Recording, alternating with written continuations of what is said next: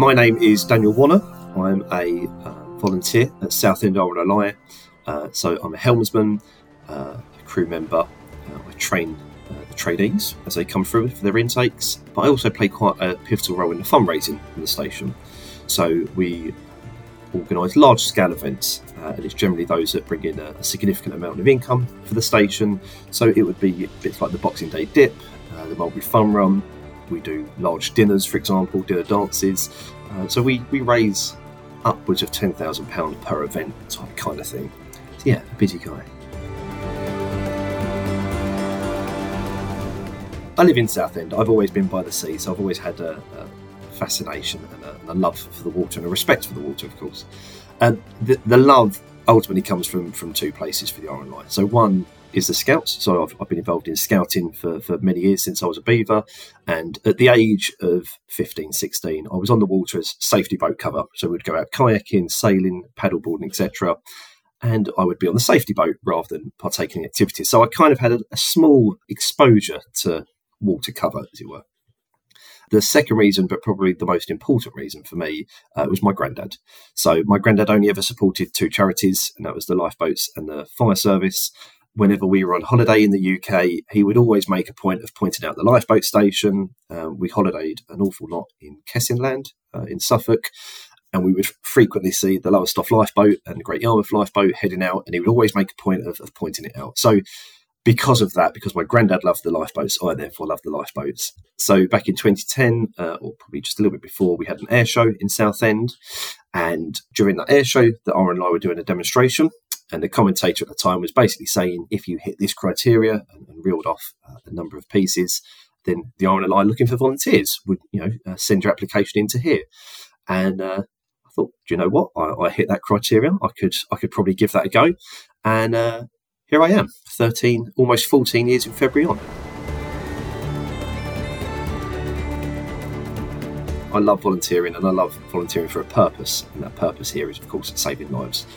But equally, we're a family. And I think, other people have probably said this, I'm sure. But particularly at Southend, we are a huge station. We're one of the busiest coastal stations in the UK. So we get a large variety of jobs. But also, we're a station of 45 volunteers. And as that, we all have that common interest of volunteering for the RNLI. So we are a family, and the relationships that get formed over time, it all adds to it. Yeah. At Southend, we kind of cover about 13 miles of coastline, which probably doesn't seem that vast in comparison to other patches, I suppose. The challenge we have here at Southend is we have about a mile deep of sand the whole way across that patch. So we're one of the only, there's 4 stations in the UK, and we are one of those 4 stations to have a hovercraft because of that amount of sand and mud that's exposed at low tide twice a day. And there's various attractions along the seafront. So we've got the Marbury Harbour, for example. Lots of people like to walk out to that. And then they get cut off by the tide coming in behind them. So we use the hovercraft in situations like that. But also, because that tide goes out, we then have 2 stations. So we have the inshore station and we have the offshore station at the end of Southend Pier, where we can therefore launch the boats. So in the event of needing to get boats away whilst the tide is out, we've still got the capability to get an Atlantic 85 or a D-class out to sea. We get a complete range of jobs, and it's everything from people cut off by the tide, people cutting their feet on the mussel beds, boats breaking down, windsurfers, kite surfing difficulty. I suppose the reality is mental health. Unfortunately, there's been an increase in mental health jobs over recent years, which is a shame. But regardless of the situation, we go to sea and we will save those people. So the Boxing Day Dip, that was a brainchild of mine. We're in the 8th event, and year on year, it has just got significantly bigger and bigger and bigger. So the very first time that we'd done the event, to us, it was a success. We raised a great amount of money. We had 87 participants, and for our first event, we were really happy with that. Last year, obviously, would have been our 7th event, but we had over 400. So year on year, we have got bigger and bigger and bigger, which is awesome. And this year, we're on track for another great year. We've already got 150 people signed up. So we're on track for the 400 plus again to make it bigger than what we had last year, which is great. It's such a buzz. I think because it's Christmas, everyone's really happy and jovial, and that really helps. Lots of people do cold water swimming, as we know. It's become really popular over the past few years. But this kind of gives people the opportunity to do it who perhaps have never done it before. It gives them the opportunity to do it under the control and the safety of the RNLI. So perhaps if they were a little bit scared of the water, or they had slight concerns, by having it kind of done under our banner, that they've got that safety element, that the cover is already there on the beach waiting for them. And touch wood, we've never had a medical emergency, and we never hope to, but the provisions are there if anything did occur. So people, I think, feel quite safe taking part in that event. It's just a great day. It's a very busy morning for us, and we're on the beach at 7 o'clock in the morning, setting up ready for the dips at 10:30, 11 o'clock, depending on the tide. But we love it as a station, and it's been really well received in the town, and year on year, let's just keep growing it. So, have I been doing it myself? I have done it once, because I can't say to people, oh, you need to do this event, you need to do it. And I haven't done it myself. So that would be a little bit hypocritical of me to be pushing it and not say that I've done it at least once. Would I do it again is a different question. It was very cold, I've got to say. It was nippy. No, I think because the event is getting bigger and bigger, and I think I should be on the beach and watch it from the shoreline, just to make sure it all runs smoothly. So that's my cop out going forward.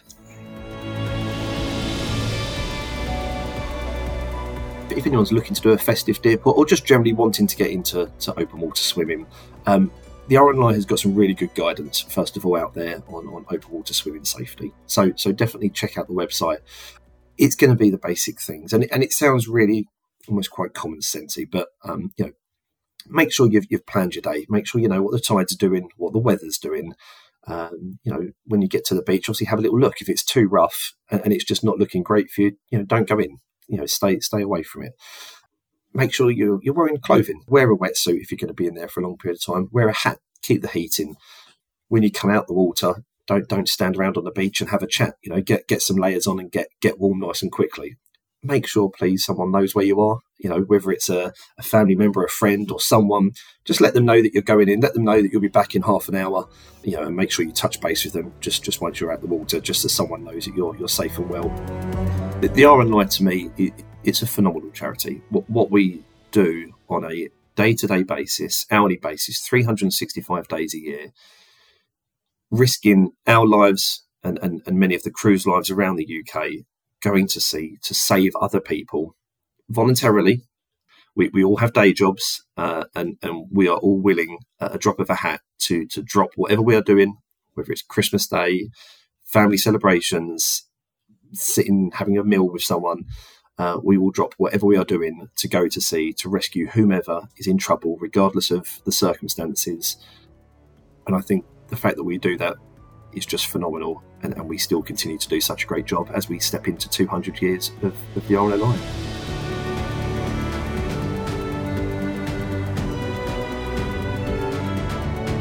Hello, this is Ruth Jones. You've been listening to the RNLI's 200 Voices collection.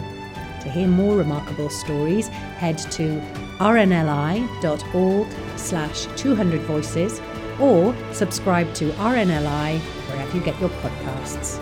Thank you for listening. 200 Voices is produced for the RNLI by Adventurous Audio Limited.